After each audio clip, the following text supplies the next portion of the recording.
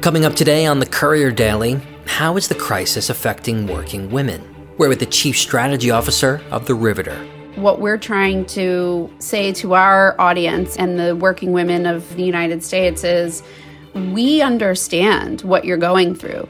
We know that this pandemic has just opened everyone's eyes to the double standard of working motherhood, the inequalities of working motherhood, and we were all doing it differently because it all just needed to be jerry-rigged in order to make it work. And later, we talk distribution, supply chains, and sparkling water with the co-founder of Ugly. In terms of the product proposition and the range we have, we've actually been in a pretty good position to ride this out. But you just can't replace, with summer coming, people being thirsty and buying a drink. The footfall is lower, naturally, because everyone's been told to stay inside. I'm Daniel Giacopelli. It's the 7th of May, and this is the Courier Daily. We've been catching up with small business owners every day, from Berlin and Hong Kong to Detroit and Atlanta, to find out clever ways they're adapting to the new normal. So first up today, is the crisis affecting men and women equally? Well, I'm on the line now with Giovanna Gray Lockhart. She's the Chief Strategy Officer of the Riveter, a fantastic community, co-working space, and online platform for working women. They've got locations everywhere from Seattle, Austin, and Dallas to Minneapolis, Denver, and Portland. And like every co-working space right now, times are tough. But the Riveter's launched and offered its new digital platform for free as a way to give women the resources, talks, and workshops they need to navigate these tough times. So, Giovanna, what's the state of the Riveter right now? What have you guys been going through the past couple weeks? The last couple of weeks have been an emotional roller coaster. 3 weeks ago, we were trying to decide when to reopen our co-working spaces. And now it's looking like we've got to think about what does our business look like without those co-working spaces. We've obviously seen a huge dip in our revenue, which has been incredibly stressful, given that we're a venture-backed business that was really on an upward trajectory for the last 6 months to a year. We pivoted to digital, like a lot of companies, and I'm proud to say that we did that very quickly, and we did it in a way that was not in our original plan. We had always wanted to have a digital version to our community and our content, but it was going to look more like a co-working. People would pay us a monthly fee. We would produce excellent programming and content specifically for working women, and that would just be another revenue stream. COVID hits, we had to actually pivot to offering that digital component for free. Yeah, I know different co-working companies are taking different strategies. So like Ethos Club, I know in Brooklyn, they have a digital membership, whereas Neuhaus, I spoke to Josh from Neuhaus, they are not doing that. They're saying, we're not going to pivot. They furloughed almost all of their staff and they have a skeleton staff, but they're going to kind of just think about what they want to do when they relaunch physically. Yeah, digital was always in our plan because we wanted to reach as many women as possible. There's 75 million working women in the United States, and no brand or media company or anyone really speaks for them. So we saw this opportunity really rooted in wanting to see change, and change in workplace equity, paid family leave, affordable childcare. And rather than going about that politically, we decided that we would build this company that would essentially create that on its own. What we found is that you can have these co-working spaces and you can have a lot of them. You can even have as many as WeWork, and you're still not everywhere in the country.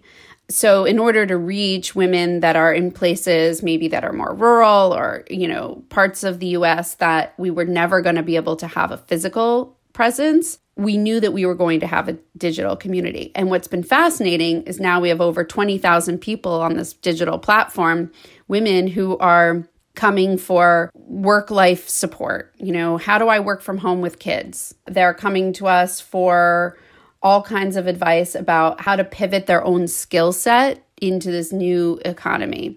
Obviously, we have huge joblessness in the United States. We have had members on the platform saying, here's my resume, my qualifications, and other members saying, hey, I saw this job posting, you'd be really great for it. So it's like taking a community to solve the very pressing issues that women are feeling today. And we did make it free. So we had a plan to launch paid, which we did for about 5 days. And then the news kind of took a turn for the worse. And I said to my colleagues, we can't charge people right now. Brands that are bigger than ours, right?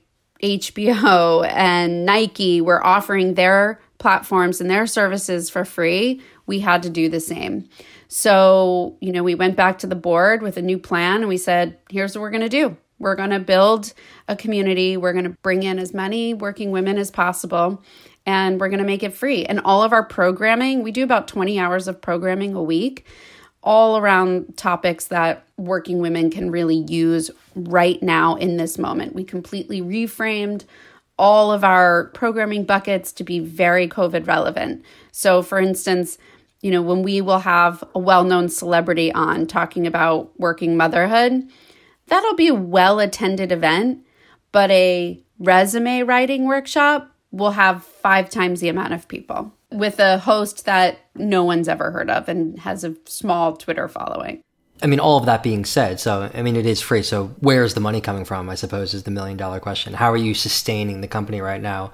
Because you look at another company like The Wing, which you also have worked at, and they are, at least in the public image, is that they're not doing well right now. So how are you guys differentiating yourself? I can't speak to what The Wing is doing now, but I can say that for the Riveter, we are, we were lucky enough to close a small Series A1 round right before the pandemic. We closed on March 13th. It was incredibly lucky. We also had to furlough workers. We furloughed largely our operations staff, so people who are working in our co-working spaces. The revenue right now is coming from some of our private office holders. So we do have private offices within our co-working spaces, and essential workers are still using them. So they are, if their businesses are deemed essential, they can access their spaces with like a remote entry key card. So we're not staffing them, we're cleaning them every night and, explaining to people that they have to stick to the social distancing protocols, but they can still use the space. So there's some revenue coming from there. But then there's also, we do brand partnerships. And for instance, we're kicking off a series this week with UBS. They are interested in getting in front of our audience because obviously women are the financial decision makers in most households. Because we do represent the 75 million working women in a way that no other brand does, we are still able to have great relationships with brands and through, sponsored content and programming, things like that. Do you think the long game then is, waiting it out right now with really great content, sitting on your cash reserves to kind of just like not go under, and then when COVID passes, you guys just reopen your spaces again? That's the hope. I think that as we see states slowly starting to reopen, it will affect, our different spaces. We have spaces in California, Oregon, Minnesota, Texas. These have all vastly different political dynamics and governors treating reopening pretty differently. And that must make it so difficult. Whereas in the UK here, it's like there's just one rule and, it's not city by city. I started my career in politics, and I have to say, I can't imagine running a campaign right now, being in government. It would be so incredibly difficult, maybe just slightly more difficult than running a small entrepreneurial business like ours. But the truth is, people, in times of crisis, they need their leaders, and those leaders sometimes are in the form of elected officials, but they're sometimes in the form of business leaders as well.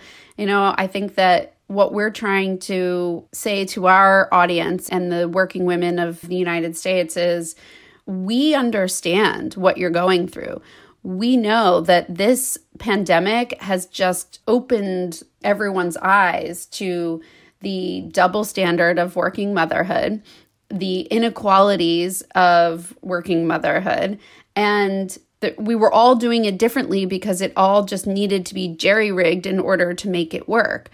I have a full-time job. My husband works full-time. My 2 children need to do their Zoom school, which is why I have this call with you at 8:30, because at 9:15 for 2 hours, I will be on a computer with my kids trying to make sure they learn something. And it's exposing just the lack of support that working parents have to do both these things. What happens if people are called back into the office, but school hasn't gone back into session? I read an article recently that 14% of working women are saying that they might quit their jobs because they make less than their husbands due to, systemic pay inequity. And if someone's going to stay home, it's going to be them. And that's obviously going to set women back even further than we already are in terms of pay equity. And that's if offices aren't joined up with school openings, basically, if they're kind of staggered or kind of not talking to one another. Exactly. And so what do we do about childcare? Some people had babysitters. Some people had daycare. We don't have a nationalized system in this country to take care of children. So right now you're piecing it together. You're not calling on elderly parents because they have to quarantine. It's very, very serious problem that actually we feel people aren't talking about enough. But when we hearken back to why we started this company and why we named it the Riveter, if you think about Rosie the Riveter, who, during World War II, she was the emblem of women who sacrificed quite a lot in their home life to go out and do jobs that men had typically done, work in airplane part factories. But the federal government said, we're going to establish child care centers because we know that someone needs to take care of these kids if the moms are all out working in the military industrial complex. It's interesting that now it's okay, moms, we need you to work, but you've also got to figure out this other piece of your life and you're kind of on your own. And that is, for those of us who have resources, we can figure it out. But people who don't, it just creates a further economic divide in this country.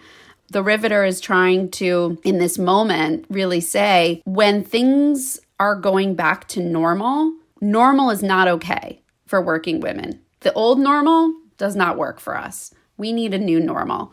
And that's what we're really trying to do, is create a large enough audience of working women who say, this is what I need. And when they share their stories, when women share their stories, or really anyone shares their stories, that's when change can really take place. Giovanna Gray Lockhart there from The Riveter. We're going to cross now to New York to hear from an old friend of mine and a former Courier columnist, Hugh Thomas. He's the CEO and co-founder of Ugly Drinks, which has been on an absolute rocket ship lately, ramping up its distribution and growing its markets. And Hugh, you've moved out to New York actually from London a while back to grow the US operation, but now obviously shops are closed. Luckily, though, you've been growing your direct-to-consumer offering for quite a long time. So how's it all going over there in lockdown? Obviously, we're a global business now, so I'm in New York. My co-founder, Joe's in London. So in many ways, we've been used to working remotely for a couple of years now. But it means also that we have many different things happening in different parts of our universe. We have a business in Tennessee, in Arizona, New York, California, London, and each of those places has reacted differently to COVID. And we also have a big online business, which has seen growth that we weren't expecting as well. So in a good way on that one. And then in other channels, in other parts of our business, things have been impacted massively. So an example in London where we were selling in universities and cafes and places like that, obviously those places are shut. So business is obviously slower there. Whereas in Kroger in Tennessee, people have been going into store and bulk buying a lot of sparkling water. So we've had to react to that. I do have to ask how you chose Tennessee. Did you throw a dart at a map and say, Tennessee looks a good place to launch? So for us, we're always about proving out where we can work. And I think there's a lot of proof that sparkling water and healthy drinks can sell in New York and California. And so we've kind of proven that. So what we wanted to do was see whether we could work in a soda state where soda consumption is high, and Mountain Dew is from Tennessee. There's many other reasons. Nashville is a great city that's in a lot of growth. So you actually have a very interesting cultural scene, which has a lot of opportunities to build a brand there. There's some awesome retail opportunities, 2 big colleges, awesome music scene, and there's a mix of rural and urban that makes it a really interesting test market that if you can prove out that you can work there, the theory is that we can take that same playbook and roll it out to some of the other middle America states that potentially get bypassed by, I guess, more expensive, which ugly isn't expensive, healthier food products. And the mission for our business has always been about how do we make and how do we democratize healthy beverages? How can we make something affordable and accessible to a lot of people? So you don't see $10 green juices in convenience stores in Tennessee. You see a lot of soda. And Ugly is a sugar and sweetener-free, calorie-free brand that we think can compete with soda. The trial there has been going really well. And like you say, it's not a traditional model for a lot of startups who will look at New York and California and central London. But that's always where, Joe and I've been ambitious in the sense that we wanted to create a healthy drink that the soda consumer would pick up. So that's why we're testing ourselves in the hardest place to do it. It's a great idea. Why join a sea of other competitors in New York and LA specifically when you can go to someplace like Tennessee and try a really fresh model and see if it sticks? That's it. And we're doing the same in Arizona.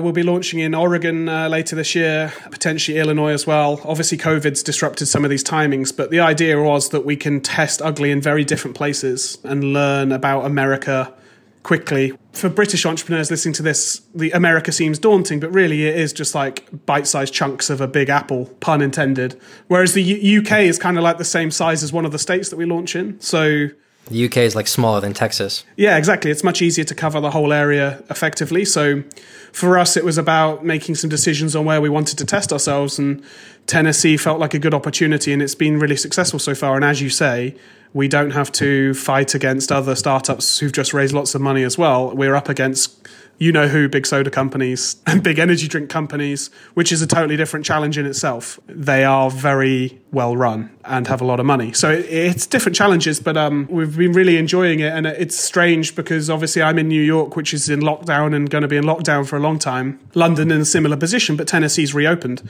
People eating in restaurants, people back out there. Everyone's wearing masks and it's not quite business as usual. But as a founder and CEO, I've had to adjust to, okay, that state's reopened, so we have a team in that state who are going back to work with PPE, with the new protocol on how we operate in the new normal. Certainly since the start of COVID, we're probably 8-9 weeks in here. Our New York office, we closed 8 weeks ago. We've had to adjust, and we did the right thing in terms of the safety of our employees initially. And so we stopped everybody from going out into the field right when this was emerging as kind of something that in the upward curve of the contagiousness of this.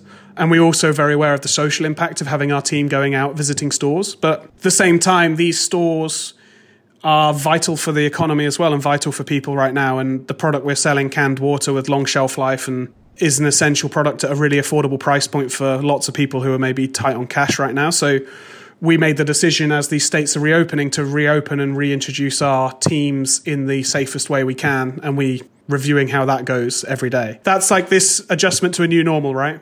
And who knows how long these states are going to stay open for. I mean, if there's a second wave, everybody right now is saying, it's going to take 2 weeks for people to even know if the reopenings are going to cause infection rates to go back up. Right? Because the incubation period could be 14 days. So for all we know, Tennessee and all these other states might get locked down again temporarily. It's it. We're going, month by month, even day by day some weeks. I think now we're trying to get a little bit further ahead of ourselves, but certainly for the last 8 weeks, and I won't be in the same boat here. You don't want to look at the news because it's stressful in itself, but you have to from a business point of view.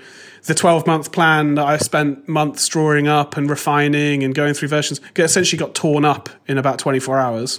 And then you have to adjust, and that's just a reality of being a founder. And personally for me, this sounds crazy, but this recent situation doesn't feel too different for me personally. My life is pretty chaotic anyway, and it's a lot of pressure anyway. So this is just another obstacle that's been thrown in the way. I didn't really think we'd ever have to come against something like this, but I just think, there aren't many things that can happen that shut down retail in multiple continents and also affect the investment economy and also affect the health of your employees all at the same time. So it's kind of like a perfect storm where it affects the investment community because obviously their sources of their income's impacted, and also their portfolio's impacted, and every business is impacted in some way. And then also just telling people to stay at home is unprecedented. Luckily for Ugly, we have been prepared to be direct to consumer and omni-channel for a while. So we were able to then dial that up. Whereas many companies, they're in different positions, and we're very fortunate to be doing what we're doing. And I feel for anyone who runs a restaurant, a hotel, bar, the list goes on, of people who, adjusting to that is really challenging. Like there's only so much you can really do to replace that. Yeah, you guys paved the road for this direct-to-consumer model for a long time. Yeah, we've been refining beverage direct-to-consumer for a couple of years now. So, for us to upscale and react to the demand has not been easy, of course, because it's like multi-100% growth month on month, which is not easy because it affects supply, it affects, and our warehouses are also affected by the virus, people having to be isolating themselves, the delivery systems are under strain. So it's not plain sailing, but we put ourselves into a position to make the most of it. But then, other things we had planned, certainly the retailers where all the buyers are now working from home, or some of the key meetings, the big trade shows have all been essentially cancelled for the first half of this year, and expecting the rest of the year. Just means that like some of the new business we had planned may or may not happen. There's opportunities that have come up that weren't there. Have the rise in sales from at-home deliveries outweighed the loss of sales from, the local bodega and grocery store, or no? In terms of our plan, we're actually in a pretty strong position, but the long-term growth for a beverage company comes from when people are thirsty. And, you can see by the big beverage companies impacted. I think Coca-Cola is 25% down on its forecast. Yeah, but nobody orders Coca-Cola to their home. Not yet, yeah. So they're a little bit behind, I'd say, on the curve on that, and that's the vision we had for the future. But just the scale of their business, they're available everywhere, right? So when they're available in venues and cafes, restaurants, bars, you name it, and there's only so much you can do to adjust to those being shut overnight. In terms of the product proposition and the range we have, we've actually been in a pretty good position to ride this out. But you just can't replace, with summer coming, people being thirsty and buying a drink. The footfall is lower, naturally, because everyone's been told to stay inside. So we're just adjusting, increasing our direct-to-consumer. Amazon's been in strong growth for us, reacting on the retail side, and seeing, as you say, how these states reopen and react to reopening is kind of like a daily pulse check right now for us. It's been an interesting challenge as a CEO, but I'm sure there's lots of people, whatever size business you have, you're impacted. So everyone's in the same boat. I'm a London restaurant fan, passionately, and just seeing the way some of these businesses have reacted and pivoted is pretty inspiring, and something that is exciting to see how humans react to these things. So we're trying to do the same where we can and do what we can to learn and learn about ourselves as well. And that's it for today. If you like this episode, make sure to subscribe, rate, and review it on Apple Podcasts. And as ever, sign up to our newsletter, Courier Weekly, for more stories of pivoting, adapting, surviving, and maybe even reopening. Head to couriermedia.co/sign up. I'm Daniel Giacopelli. Courier Daily's back again tomorrow.